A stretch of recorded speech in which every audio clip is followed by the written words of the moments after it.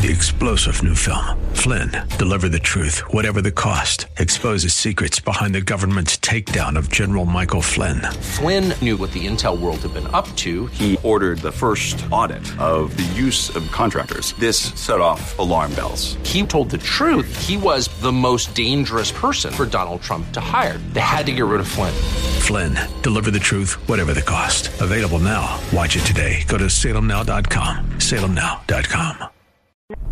If we look to the answer as to why for so many years we achieved so much, prospered as no other people on earth, it was because here in this land we unleashed the energy and individual genius of man to a greater extent than has ever been done before. Those who say that we're in a time when there are no heroes, they just don't know where to look. The sloping hills of Arlington National Cemetery, with its row upon row of simple white markers bearing crosses or stars of David, they add up to only a tiny fraction of the price that has been paid for our freedom. As for the enemies of freedom, those who are potential adversaries, they will be reminded that peace is the highest aspiration of the American people. We will negotiate for it, sacrifice for it. We will not surrender for it now or ever. We are Americans.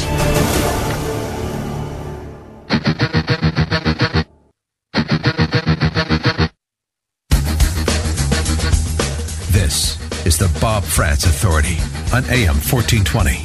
The Answer. It is indeed hour number 2 underway now at 9 minutes past 10 o'clock on this Thursday morning, the 20th morning of the month of September in the year of our Lord, 2018. Thanks again to Eric Trump for coming on with us last half hour. Thanks also to a really fantastic phone call. And I say that carefully.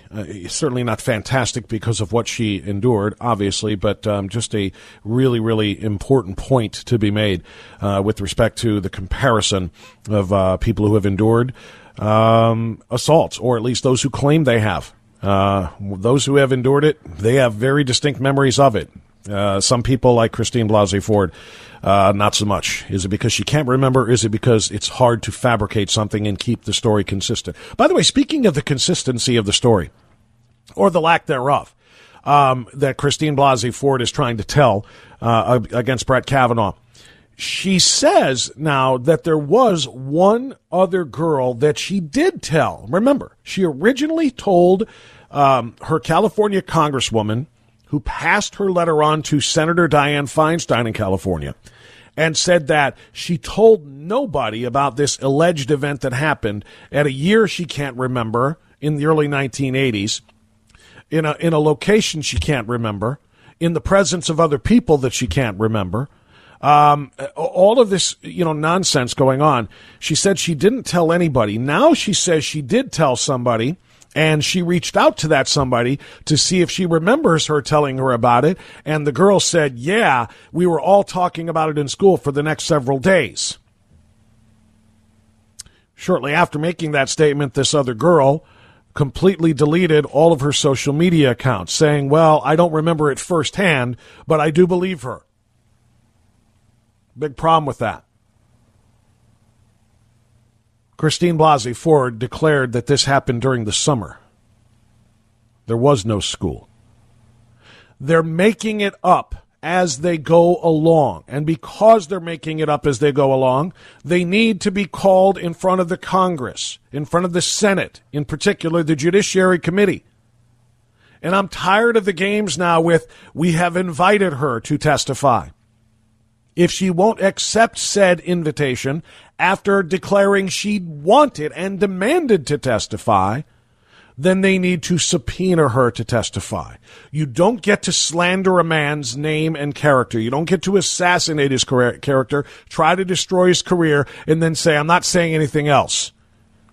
You must come forward with proof, with evidence, with something compelling in order for this situation to be rectified.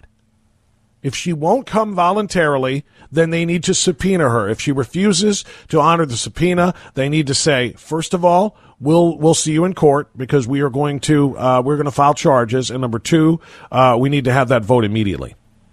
Vote to confirm Brett Kavanaugh and get this over with. Senator David Perdue this morning said there is no other choice. Democrats have had this letter since July. Chairman Grassley's done a great job in this process. We've provided over 500,000 pages of discovery. There have been 6 FBI investigations of this man, and it's time. If this information is there, we want that information before the committee and before the Senate. But if she won't give that information, if she won't speak on what she says happened, then they have no choice but to say this is a non-starter, it's a non-issue, she is obviously not serious or credible, let's move onward and have the vote. What we want, and I think Judge Kavanaugh would want this too, would be a clean airing of this new information. He says he's innocent, and we have to get this information out. If the person who has this information doesn't provide it, then I think it's time we face the reality that we need to move on. That's right. We need to move on, and we need to have this vote. Some other perspectives on this before I go to your phone calls. Senate Judiciary Committee Chairman Chuck Grassley unloaded yesterday. He's had enough of this. Just a barrage of criticism of Senator Dianne Feinstein for her handling of this allegation, telling the ranking Democrat on the committee, quote, I cannot overstate how disappointed I am. Saying Feinstein chose to sit on the allegations until a politically opportune moment, which is exactly correct. He demanded that she immediately turn over an unredacted copy of the letter from Kavanaugh's accuser. Immediately. And that, to me, is very telling because I didn't know that the Republicans still haven't received an actual unredacted copy of the letter of complaint. That was news to me. I did not realize that. How can they honestly expect Republicans to take this seriously when they won't take this seriously? Even enough to give them the letter so they can say, okay, let's see what's in this thing so we know what our next step should be. She sat on these allegations until a politically opportune moment, which is the 11th hour. We can't stop him. We tried. Spartacus tried. We tried documents. We tried the racial profiling issue. We did everything we could. We can't stop him. He's too good. We couldn't lay a glove on him. Hail Mary time. Let's do this. So Grassley essentially has laid into Dianne Feinstein and the Democrats for this ridiculous story that they're telling and the way that they're handling this. They are attempting to allow a witness, a Senate Judiciary Committee witness, to run the Senate Judiciary Committee. She wants to pick the time and place. She wants to dictate what kind of investigation is done before she'll testify. She does not make the rules of the United States Senate. Dear Senator Feinstein, I'm writing to request that you provide me a copy of the letter dated July 30, 2018, that you received from Dr. Christine Blasey Ford, containing allegations of sexual assault against Judge Brett Kavanaugh. My staff has made repeated requests for this document, which has become a significant piece of evidence in Judge Kavanaugh's confirmation process, but your staff has so far refused to provide a copy of the letter. This is amazing to me. This is September 20th. The letter dated yesterday, September 19th. They still haven't given the Senate Republicans a letter. You are able to share the unredacted copy with all the members of your caucus and their staff, as well as anyone else you choose. The only version we have of this letter is a redacted version contained in the supplemental FBI background investigation file that only senators and a handful of very select staff are authorized to read. Sexual assault allegations deserve serious attention, and those who made such allegations must be heard. They should not be deployed strategically for political gain. You received the letter approximately 7 weeks ago, but the contents of the letter were leaked only last week when it appeared the Senate was about to confirm Judge Kavanaugh. There were numerous opportunities to raise the serious allegations made in the letter during the course of the nomination process. They could have been raised in your closed-door meeting with Judge Kavanaugh on August 20th. 64 other senators also met with Judge Kavanaugh prior to this confirmation hearing. These senators could have asked Judge Kavanaugh about these allegations if you had shared the letter. Your staff could have raised these allegations during routine background investigation phone calls in late August. Questions about these allegations could have been asked of Judge Kavanaugh during his more than 32 hours of testimony before the committee over the course of 3 days. You could have asked him about these allegations during the closed session of his confirmation hearing, where sensitive material can be discussed. But you did not attend the closed session. Finally, these allegations could have been addressed in one of the nearly 1,300 written questions issued to him after the hearing. More written questions to any Supreme Court nominee than all prior Supreme Court nominees combined. You have said that you didn't raise Dr. Ford's allegations previously because you wanted to protect Dr. Ford's anonymity. But these allegations could have been raised to me or to Judge Kavanaugh. I mean, this goes on and on. While protecting her anonymity. I'm not going to read the rest of the letter, but he's laying it all out, and he's right. This cannot be allowed to stand, and they cannot be allowed to profit from their deception. They cannot be allowed to profit from their dishonesty, from their hiding of this information, from these very vague allegations that don't have to be proven with any testimony or corroboration because she doesn't want to. It just simply cannot go this way.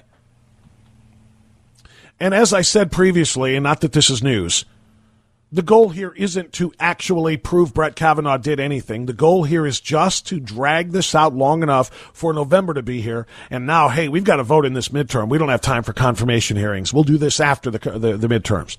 And then after the midterms, you know the game from there. After the midterms, it's win the midterms, win the House majority, file articles of impeachment immediately, and say, president's under impeachment. Can't have Supreme Court confirmation hearings. Mazie Hirono, the Democrat from Hawaii, essentially admitted as much. She gave a lengthy interview Tuesday, to the Washington, according to the Washington Free Beacon, in which she insisted that a Supreme Court seat could remain vacant for years. That's the goal here. They would prefer not only to put it off until after the midterms, but to put it off altogether until until a new Democrat is elected president, so they can then fill it this balance changing seat on the Supreme Court with a liberal. They cannot be allowed to do this. They cannot be allowed to win. And I cannot stress this strongly enough. Contact Rob Portman. Contact Sherrod Brown. Not that that'll do any good, because he's a part of all of this. But contact your senators and tell them that we will not allow this kind of nonsense to corrupt the nomination process today, because if we do, it absolutely corrupts it for tomorrow. This will be the new normal if we allow them to get away with this. It must be stopped. Back after this.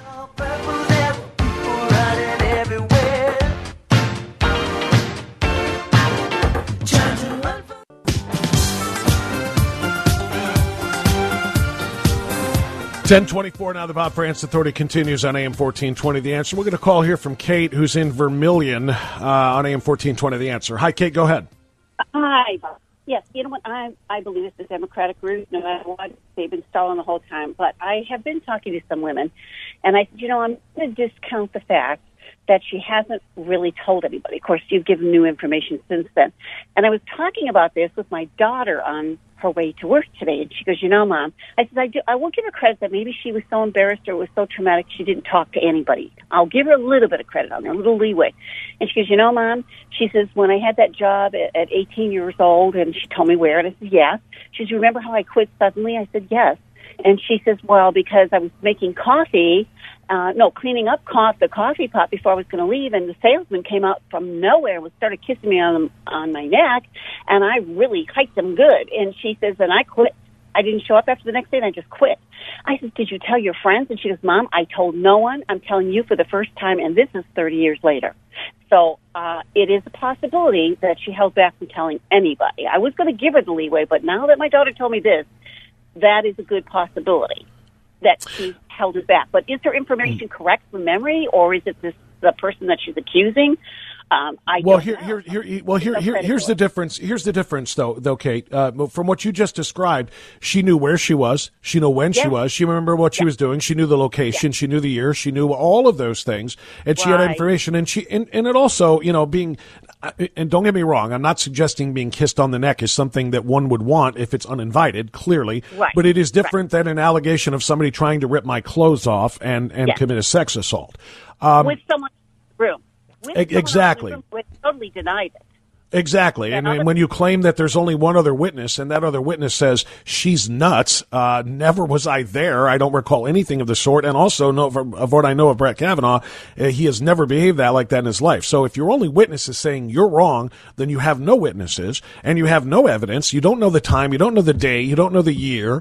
You don't know the home. You don't know how you got there. You don't know how you left there. You didn't tell anybody. Now you're saying I did tell somebody who says, well, I don't have any firsthand knowledge of it. But we were talking about it in school after that, except that it was in the summertime, you claim, so there was no school.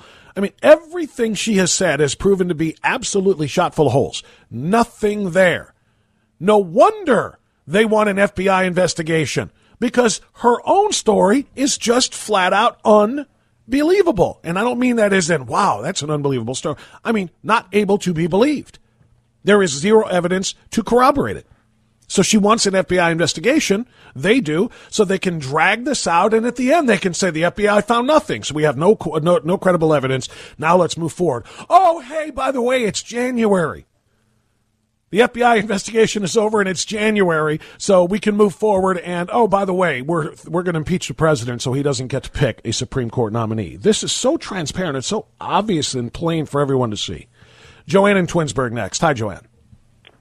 Hi, Bob. You know, you took part of my thunder. I mean, a redacted what could possibly be redacted? I mean, I don't know. That's a great question. Besides her name, I mean, what else? Why can't Grassley even get a letter? Second of all, I'm starting to believe that this whole thing was manufactured. I don't think this woman has a story. I think they're feeding her a story, and I think they're screwing it up like they screw up everything else. I think they absolutely fabricated this. People just say the hell with it. Yeah, I think they absolutely fabricated this. And here's what I can't wait to see. I want somebody to get to the bottom, because there are reports now, loose reports now, that she was concocting an identical story a year ago about Neil Gorsuch. As it turns out, and I don't know if many people know this, Neil Gorsuch and Brett Kavanaugh went to the very same high school, and they were there just 2 years apart. So she was, according to these reports, concocting a similar story to try to stop Neil Gorsuch just last year when he was appointed to the court. Now, we don't have any evidence of that yet, but this is what they're looking into, and I hope they get to the bottom of that, because that will tell us everything we want to know. It will also tell us why in 2012 she refused to give a name to her therapist when she just said this person has risen to a great place of national prominence and very high power, because she just wanted to be able to get either one of them. I believe this is a long game that started in 2012 when she went to this therapist, when Mitt Romney was the Republican nominee, and if he won, he would have been able to appoint a Brett Kavanaugh, a Neil Gorsuch, or any of these others. And this was the groundwork that was laid.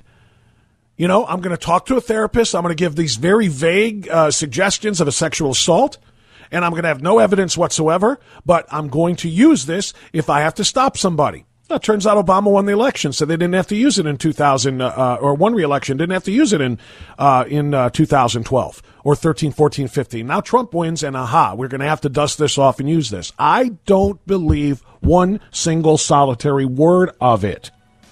Amy is in Hudson. Amy, I only have a minute. Go ahead. Hello? Yes, Amy, you're on the air.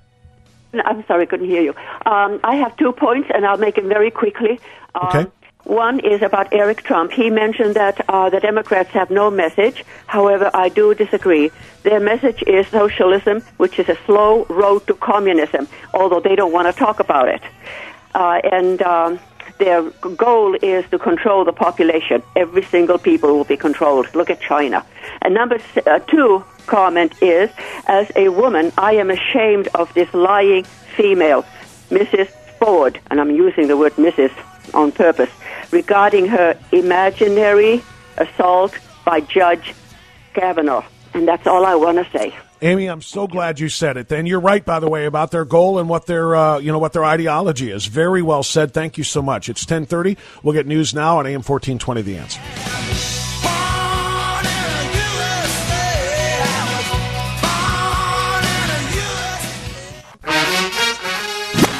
Mike Gallagher, coming up at 11 on AM 1420, The Answer.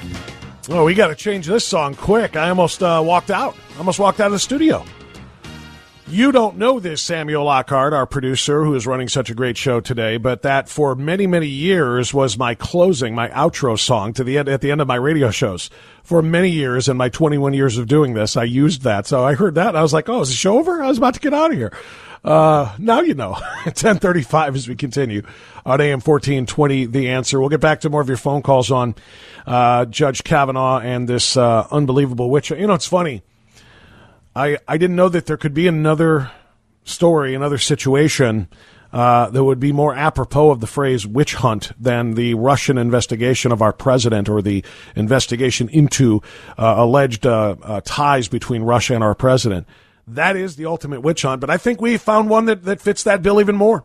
It is the witch hunt against Judge Brett Kavanaugh by a liberal professor in California working with liberal operatives who are working very, very hard to smear that man's character, destroy his career, and to stop his nomination in its tracks. We'll get back to that, but I want to take a time out now and welcome our good friend Dale Bellis back to our program. Dale Bellis is the chairman and the founder of Liberty Health Share, online at libertyhealthshare.org with a lot of great information to share with us. Hey, Dale, good to talk to you again. How are you? It is such a pleasure to be with you, Bob. Thanks for the invitation. Well, thanks for giving me a bit of a time out. I have been going wall-to-wall nonstop with this terrible story of the accusations against Judge Kavanaugh for the last 4 days, really, since this whole thing started over the weekend. So I'm glad to be able to talk about something else for a few minutes here. And that, of course, would be Liberty Health Share. I mean, I won't ask you to be political on this, but because that's not what you're here for. But it's a pretty amazing thing we're watching right now, isn't it? Well, it really is. It fits into what the national conversation that we have on multiple topics, and healthcare has certainly been a part of that national conversation. It's on everyone's mind. Everyone is talking about it. Our leaders in Washington, D.C. seem confounded by it. They are indeed. It is just simply an opportunity for us in the healthcare sharing arena to say, you know what, we found a true solution to this issue of healthcare, and we want to share it. Let's talk about where things are right now, and how that works, because obviously in November, Dale, we're going to choose the leadership of the House and of the Senate, and if Republicans are able to hold on to the leadership, there is no doubt going to be another effort, at least I would hope, for a full repeal of what we now know as the Affordable Care Act, or we have known as Obamacare. We do know that they were able to get rid of the individual mandate, rather, to have health insurance, but Obamacare lives on, and what it did to the health care industry and the health insurance industry, you know, it was devastating. And so many people's premiums went through the roof, so many people's deductibles went through the roofs, their co-pays went up, and all of these things happened. People lost their doctors. And it really kind of sent people scrambling and searching for, how am I supposed to take care of my family and make sure that our medical care is provided for. And one of the answers to that is health sharing, which is what Liberty Health Share is all about. Tell us how that works. Yeah, well, thankfully, under the terms of the Affordable Care Act, health sharing is exempt from the requirements of the ACA, either the requirement to have insurance or from the mandate of the ACA. And so it really gives us, people of faith and values, the opportunity to really band together, meet each other's medical costs, and do so on the premise that is consistent with our conscience, with our values, so our money is not used in ways that would violate our closely held beliefs, but meeting the kinds of unexpected and unaffordable costs that occur and exist in our world today, and we do it on the basis of mutual care, of mutual assistance, where my money every month is going to another person who pays to help pay their bills, and then should I have an expense, that same group is there to help pay mine. And that's what Liberty Health Share is all about. If you just tuned in, we're talking to Dale Bellis, who is the founder and chairman of Liberty Health Share. You've got 25 years of experience in healthcare management. Can you tell me how this was born? I know I've asked you this in previous conversations, but for those who may have missed those, Dale, tell us how you got started with Liberty Health Share.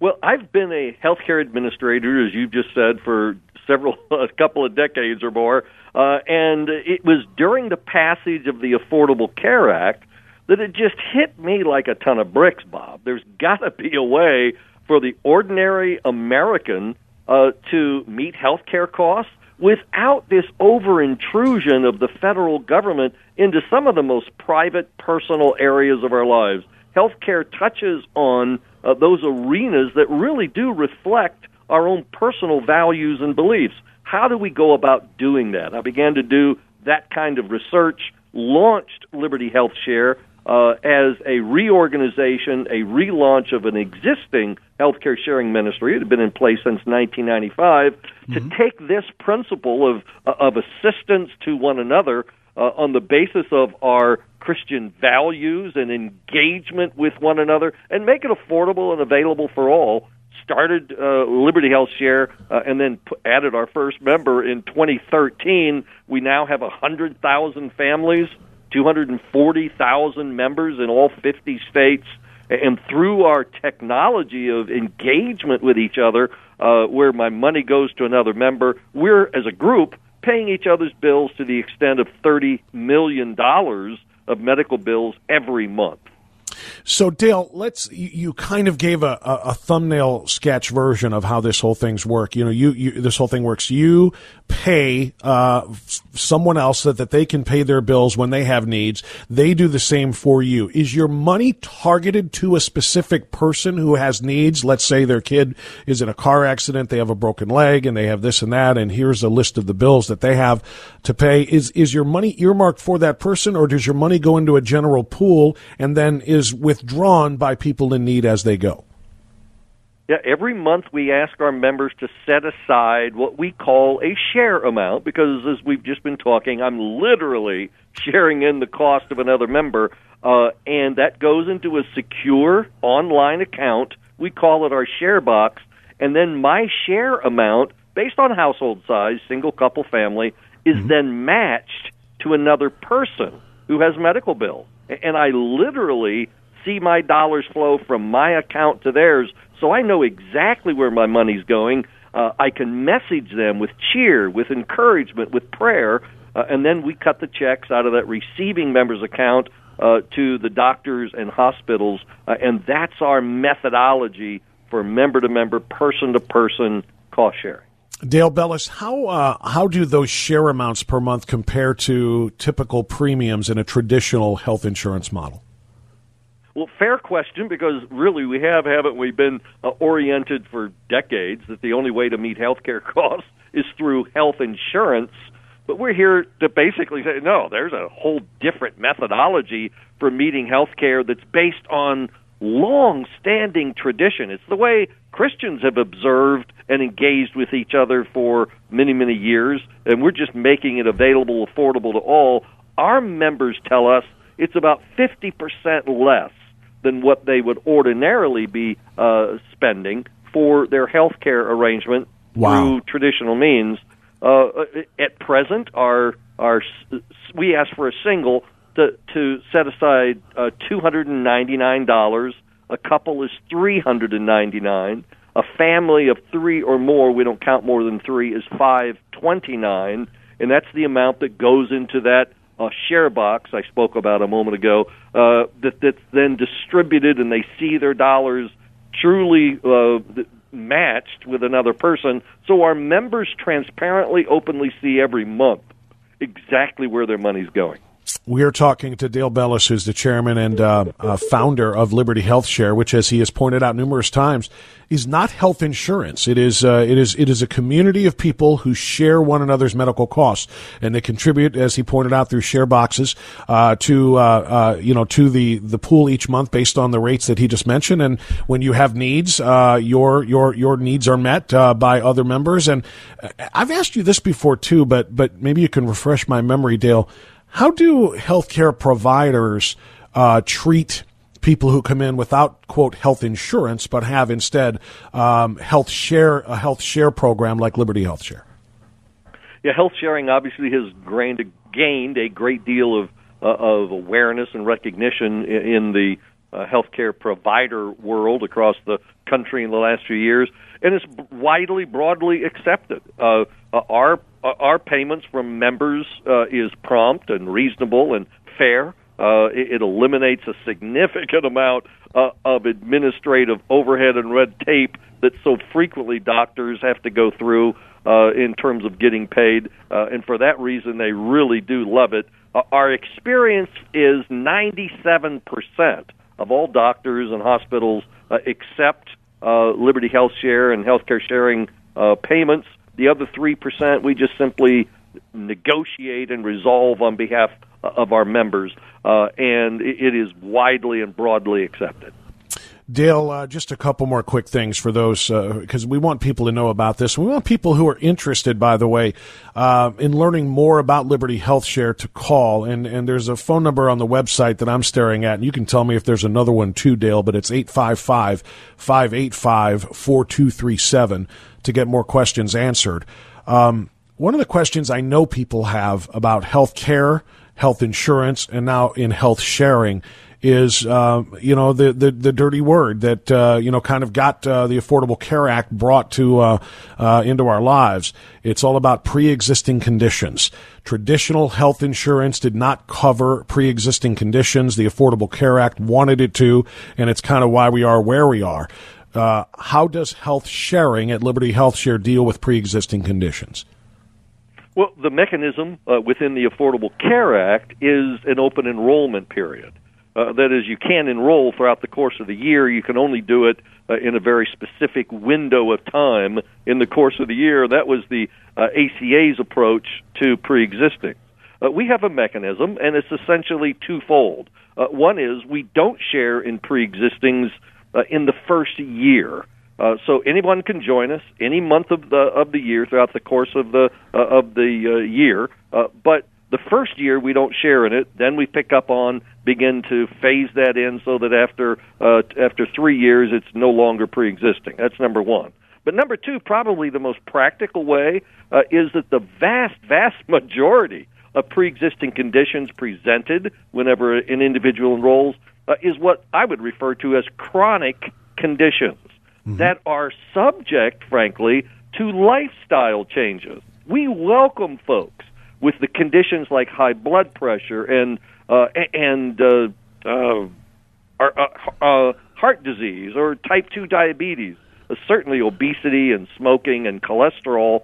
All of those conditions are responsive to simply the way I choose to live, the way I eat, exercise, sleep, reduce stress, etc.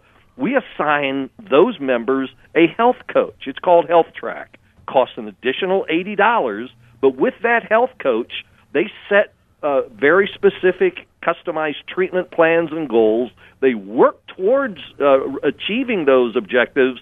It alters, affects their particular condition. We share in those expenses of pre-existings so long as they're a part of Health Track. They graduate from the program once they reach their goals. We send up digital balloons for them in our monthly newsletter. And we're seeing lives transform, frankly, Bob, as a result of that Health Track program. That is such a great thing. That's one of the best features of this. And each time I talk to you, I'm really amazed by that, because not only does it keep costs down by encouraging a healthier lifestyle and thus needing less medical care, it as you said, makes people healthier. I mean, you literally are going to be in better shape, feel better, live better than you were prior to this. That's just one of the great benefits of Liberty Health Share. We know that our weight is one of the primary indicators of future health and wellness.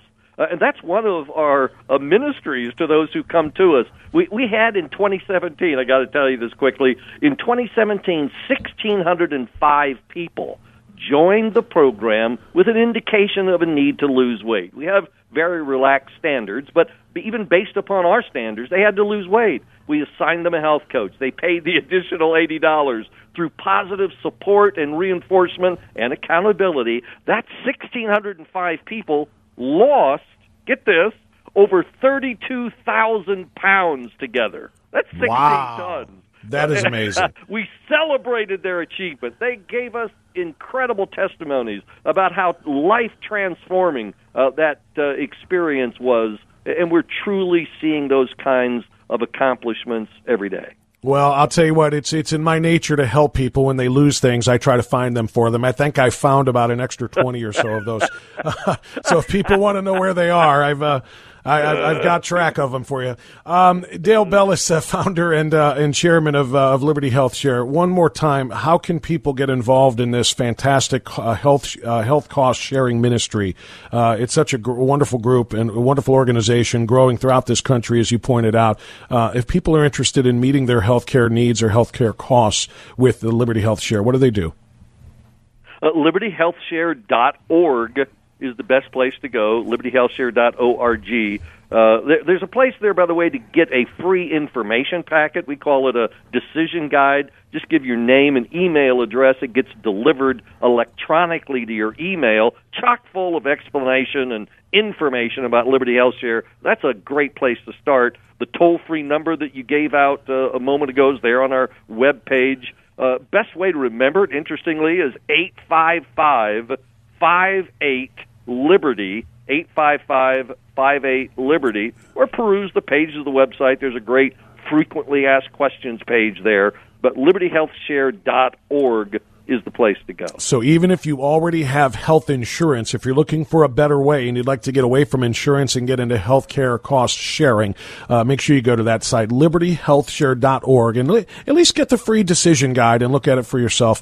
And that number that Dale just said, 855-58-LIBERTY, that's 855-585-4237. Dale, it's always fun talking to you. Thanks so much for giving this great information to our listeners. This is something that I know they really take seriously, and the fact that it's being shared among fellow Christians, of course, everyone is welcome, is something that I know they appreciate, and I thank you so much for the time. Bob, thank you for the invitation. God bless. God bless you as well. Thank you so much. It's 10:51. I've got time for a few more phone calls here before the top of the hour. Back to the Kavanaugh story, whatever it is you would like to do, the conversation I had with Eric Trump this morning, anything you want to react to, we'll bring you up quickly on AM 1420 The Answer.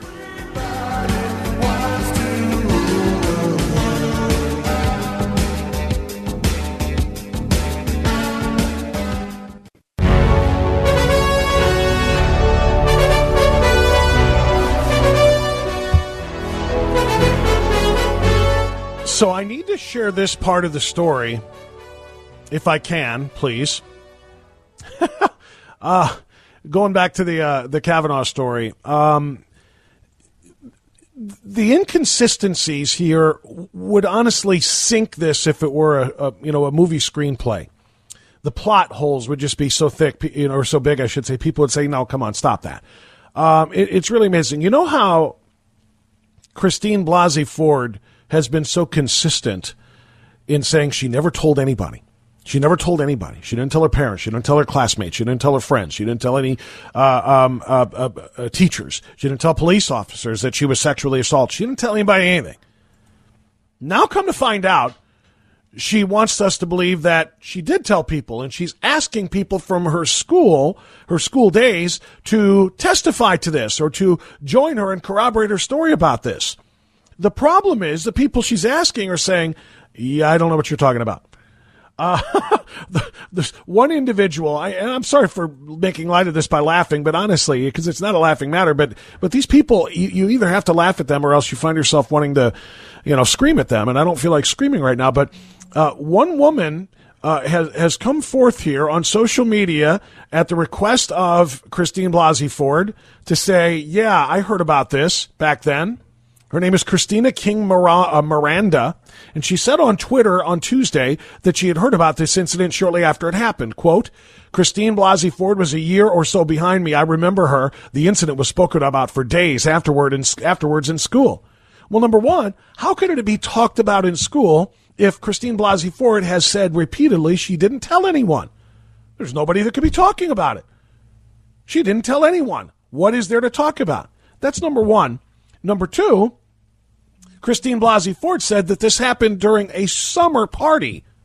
A summer party, which means there is no school. I mean, it is. That's why this woman, Christina King Miranda, deleted her accounts. She said, yeah, I don't have any firsthand knowledge of this, and I don't really want to say anything else. She literally said, quote, I do not have any firsthand knowledge of the incident that Dr. Christine Blasey Ford mentions, and I stand by my support for her.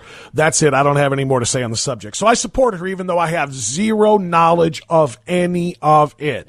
That's number one. And now we have a third person that has come forth and said, no, her story doesn't really ring true at all.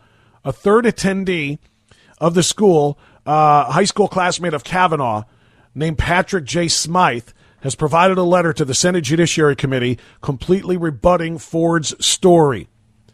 Ford told Dianne Feinstein that Kavanaugh physically and sexually assaulted her in high school during the early 1980s. It occurred in a suburban Maryland area home at a gathering that included me and 4 others.